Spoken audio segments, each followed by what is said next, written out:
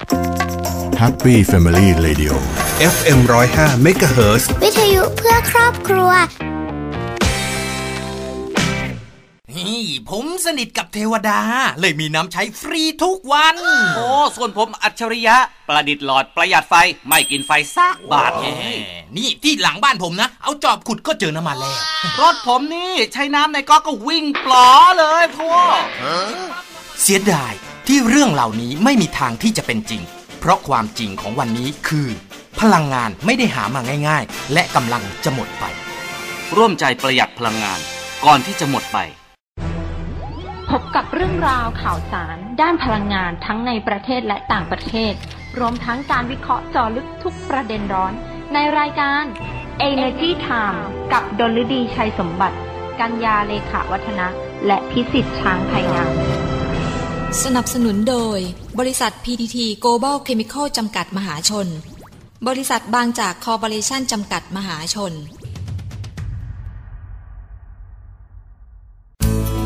เปลี่ยนโลกเปลี่ยนไลฟ์สไตล์ด้วยการเปลี่ยนมาใช้พลาสติกชีวภาพ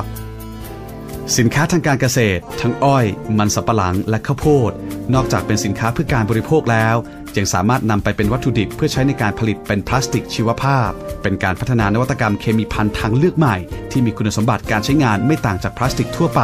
เพื่อตอบโจทย์การรักษาสิ่งแวดล้อมด้วยคุณสมบัติที่พิเศษของพลาสติกชีวภาพเมื่อสลายตัวแล้วยังกลายเป็นสารปรับปรุงดินที่ประกอบไปด้วยชีวมวลน้ำและก๊าซคาร์บอนไดออกไซด์ที่จำเป็นต่อการเจริญเติบโตของพืช PTT Global Chemical หรือ GC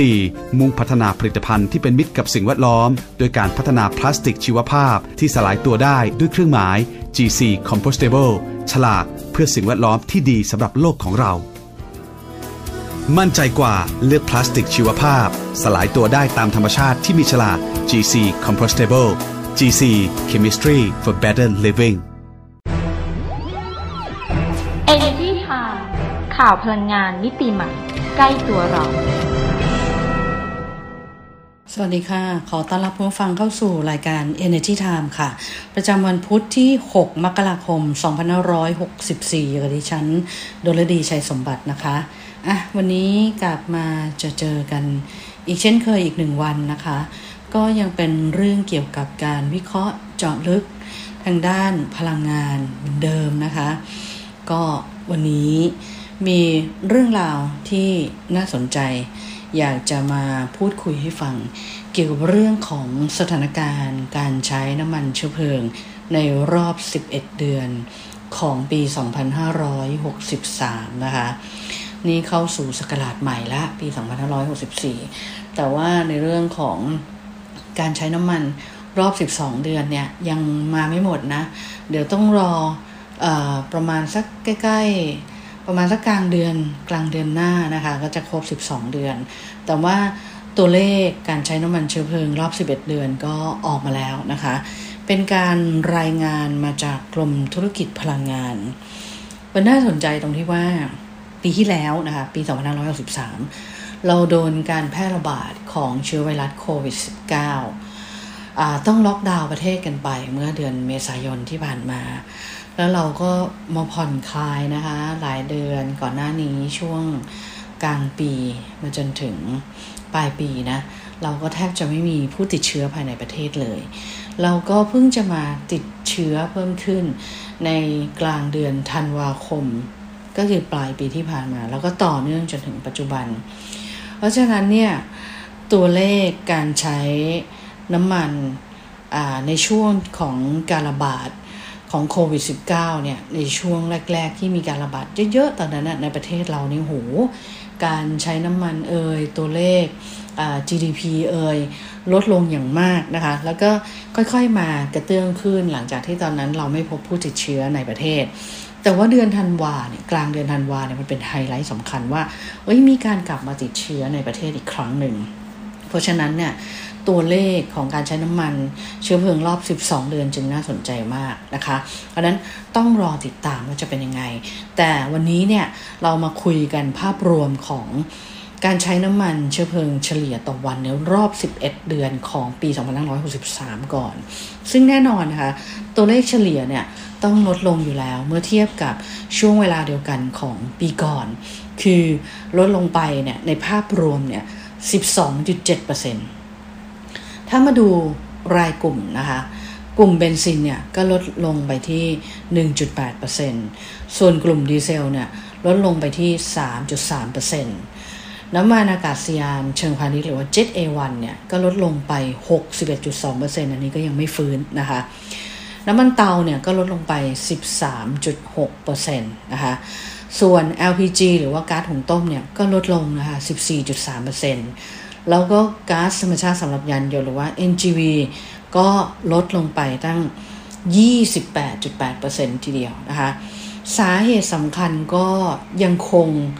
ต่อเนื่องนะคะมาจากสถานการณ์การแพร่ระบาดของโควิด -19 ซึ่งส่งผลต่อพฤติกรรมการเดินทางของประชาชนนะคะมันส่งผลอยู่แล้วเพราะว่าหลายๆท่านนะก็ยังกังวลอยู่นะยังกังวลอยู่ซึ่งตอนช่วงเดือนพฤศจิกายนเนี่ยเราไม่มีการแพร่ระบาดในประเทศไทยนะมีแต่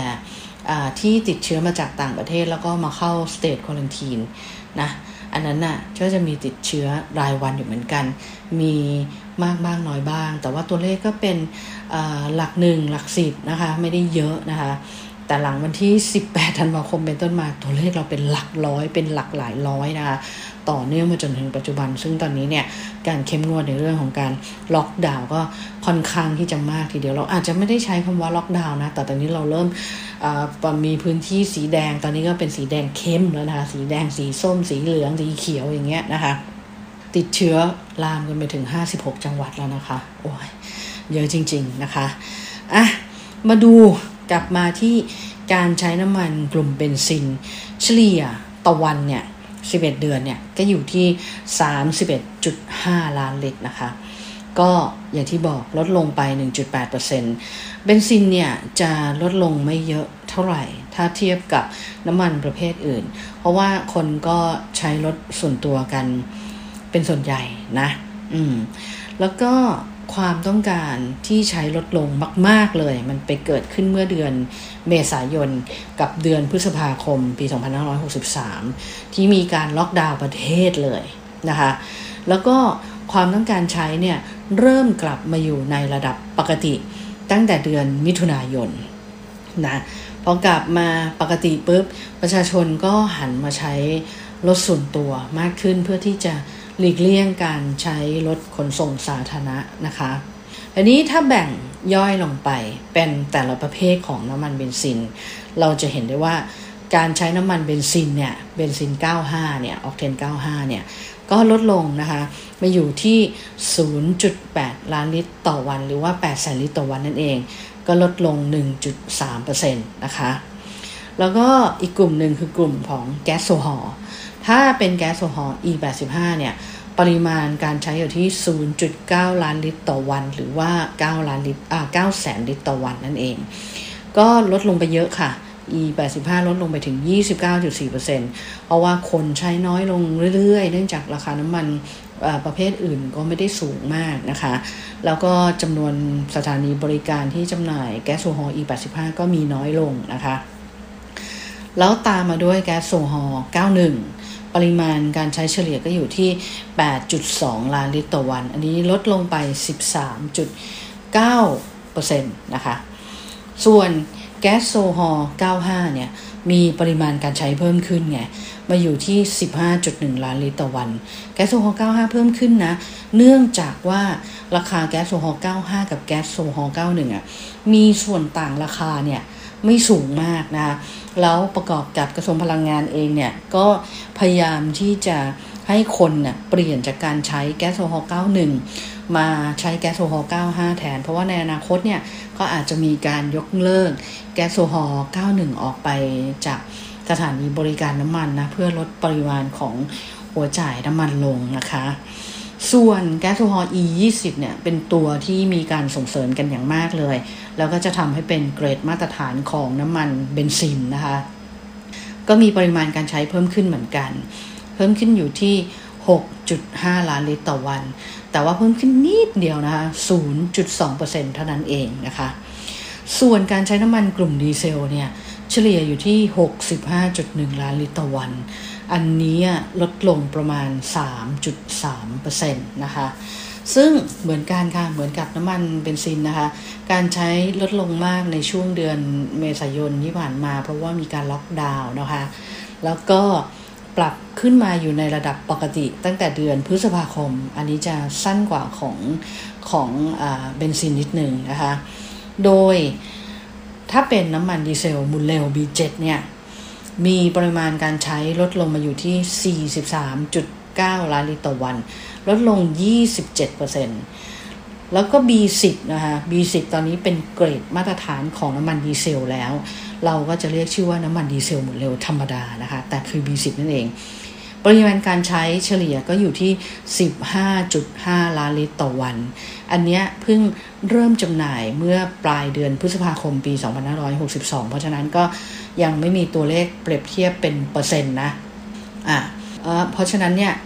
เราจะเห็นได้ว่า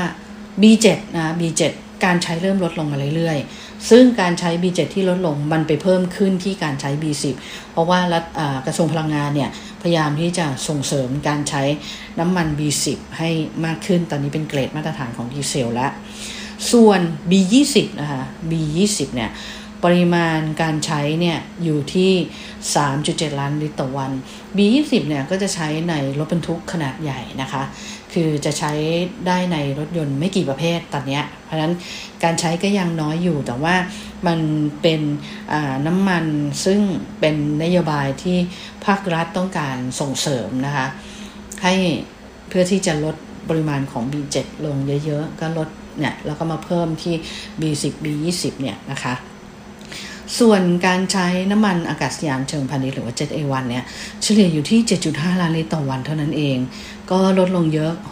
61.2% ที่บอกนะคะก็เพราะว่าสถานการณ์การแพร่ระบาดของโควิด -19 เนี่ยมันส่งผลให้การเดินทางด้วยเที่ยวบินระหว่างประเทศแล้วก็ภายในประเทศเนี่ยลดลงแล้วก็ปัจจุบันเนี่ยการใช้เนี่ยก็ยังไม่กลับเข้ามาสู่ภาวะปกตินะเพราะว่าในประเทศเราเองเนี่ยก็ยังบินกันน้อยอยู่นะคะยิ่งช่วงนี้เองเนี่ยโอ้โหอาจจะยิ่งกลับมาบินกันน้อยลงนะแล้วก็ต่างประเทศเนี่ยบางประเทศก็ยังมีการล็อกดาวน์อยู่เราก็ยังบินข้ามประเทศกันค่อนข้างที่จะลำบากนะมีแค่บางเที่ยวบินเท่านั้นไม่ได้แบบว่ามีทุกเที่ยวบินทุกวันอย่างนี้นะคะก็สลับกันไปตามความจำเป็นนะคะเพราะฉะนั้นในการใช้น้ำมันอากาศยานเชิงพาณิชย์หรือว่า Jet A1 เนี่ยเฉพาะเดือนพฤศจิกายนนะคิดเป็นแค่ 30% ของระดับการใช้ปกติแค่นั้นเองถึงแม้ว่าจะเริ่มกลับมาบ้างนะคะแต่ว่าต้องดูนะว่าเดือนธันวาคมเนี่ยจะเป็นยังไงไม่รู้จะกลับไปลดลงอีกหรือเปล่านะคะก็ยังไม่แน่ใจเดี๋ยวรอตัวเลขนะคะส่วนการใช้ LPG เนี่ยเฉลี่ยอยู่ที่ 15.3 ล้านกิโลกรัมต่อวันก็ลดลง14.3% ซึ่งเป็นการลดลงมากที่สุดในภาคขนส่งนะคะโดยมีปริมาณการใช้แค่2ล้านกิโลกรัมต่อวันเท่านั้นเองลดลงถึง 27.3% รองลงมาก็เป็นภาคปิโตรเคมีปริมาณการใช้ก็อยู่ที่ 6.1 ล้านกิโลกรัมต่อวันอันนี้ลดลงถึง 18.2%แล้วก็ภาคอุตสาหกรรมก็ลดลงนะคะมาอยู่ที่ 1.7 ล้านกิโลกรัมต่อวันอันนี้ก็ลดลง 8.1% แล้วก็ภาคครัวเรือนนะคะภาคครัวเรือนเนี่ยปริมาณการใช้ก็ลดลงแต่ว่าลดลงน้อยที่สุดเมื่อเทียบกับ3กลุ่มที่กล่าวมาเมื่อกี้โดยปริมาณการใช้อยู่ที่ 5.5 ล้านกิโลกรัมต่อวันอันนี้เนี่ยลดลง 4.9% นะคะสำหรับการใช้ก๊าซธรรมชาติสำหรับยานยนต์หรือว่า NGV เนี่ยเฉลี่ยต่อวันอยู่ที่ 3.9 ล้านกิโลกรัมต่อวันเท่านั้นเองก็ลดลง 28.8% นะคะสาเหตุก็คือจำนวนรถที่ใช้ NGV เนี่ยก็ลดลงนะคะแล้วก็ปริมาณขอแผ่ราคาน้ำมันเมื่อเทียบกับราคา NGV เนี่ยก็ห่างมันน้อยลงนะคะคือคนก็เห็นว่าราคาน้ำมันเนี่ยมันไม่ได้สูงมากนักนะคะก็มาเติมน้ำมันนะเพราะฉะนั้น NGV ก็จะใช้ลดลงไปนะคะส่วนในเรื่องของการนำเข้าน้ำมันเชื้อเพลิงก็จะมีทั้งการนำเข้าน้ำมันดิบแล้วก็น้ำมันสำเร็จรูปนะคะ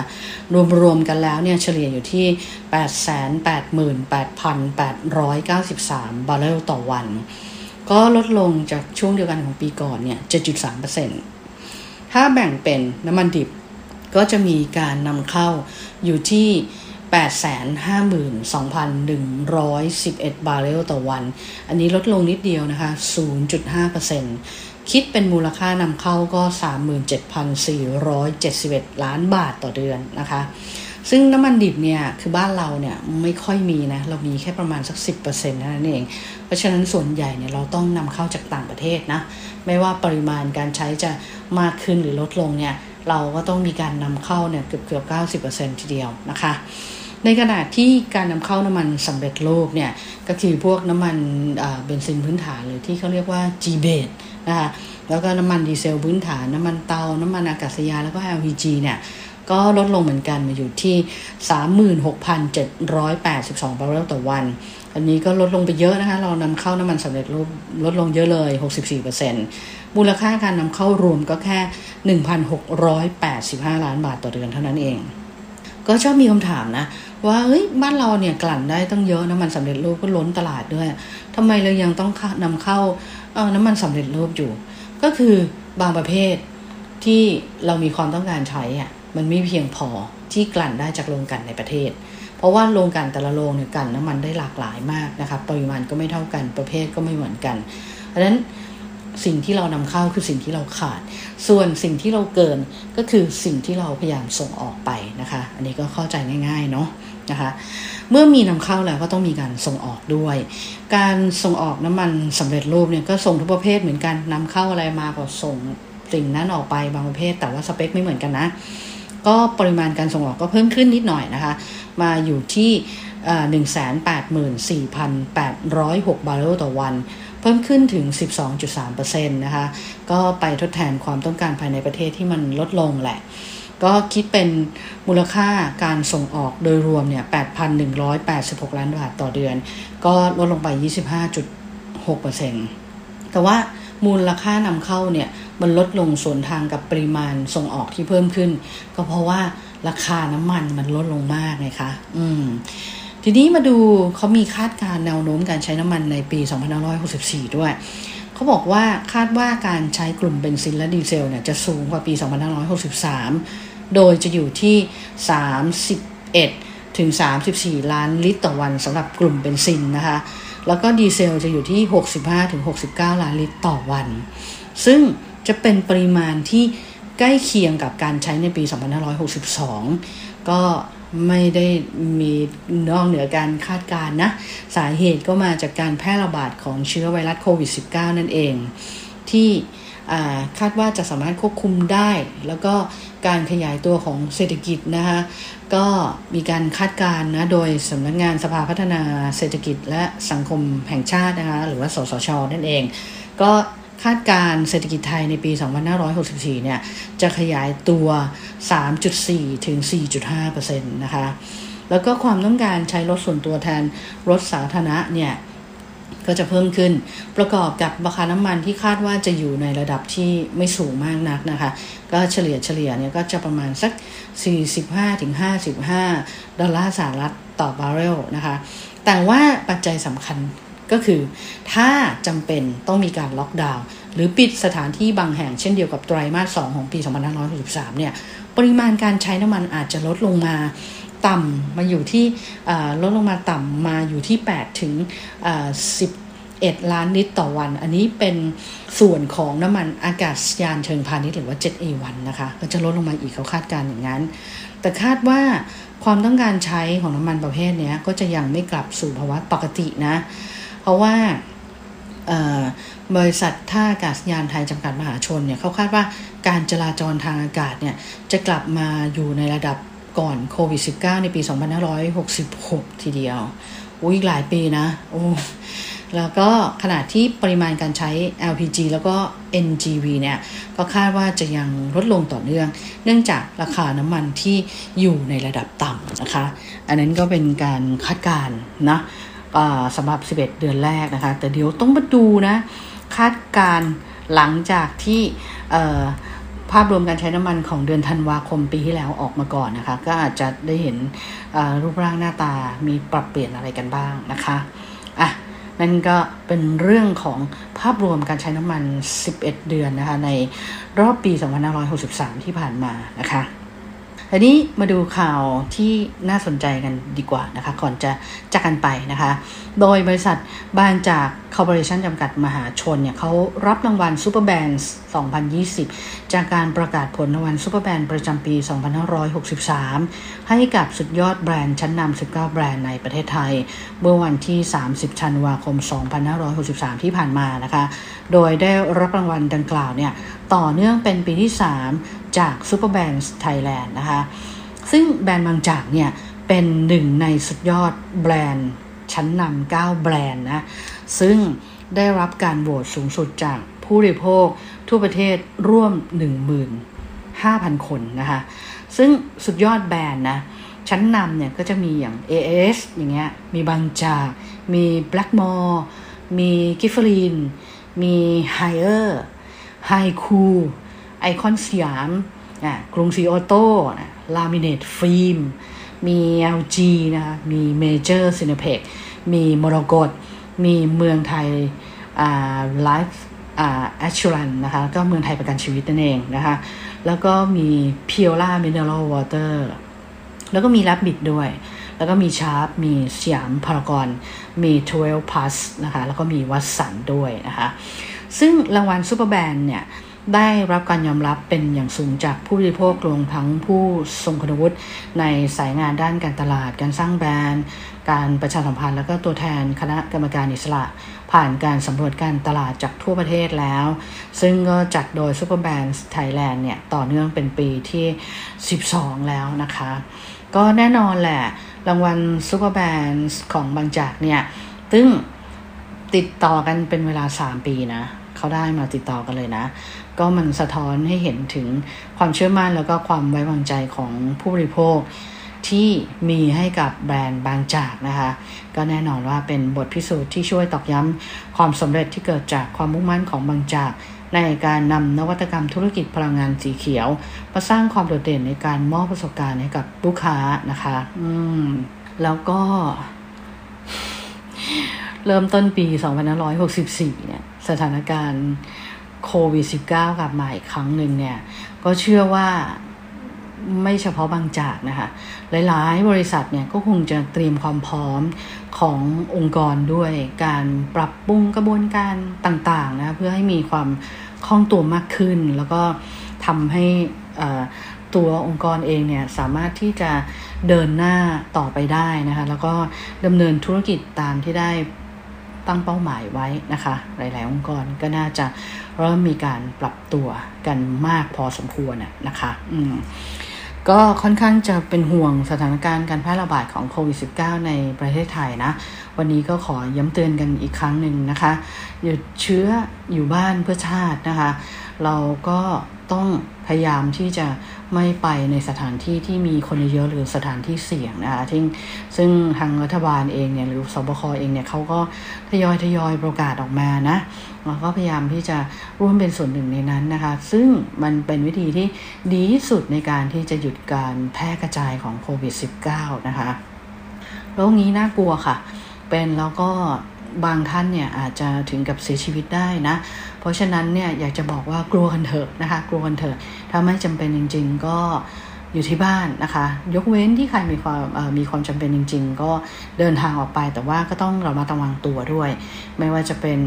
การล้างมือบ่อยๆนะคะเวลาเราไปสัมผัสอะไรมาการใส่หน้ากากอนามัยอันนี้สำคัญมากนะคะแล้วก็พกเจลแอลกอฮอล์นะคะพกแอลกอฮอล์ฉีดพ่นนะคะเวลาเราไปในสถานที่ไหนอะไรเงี้ย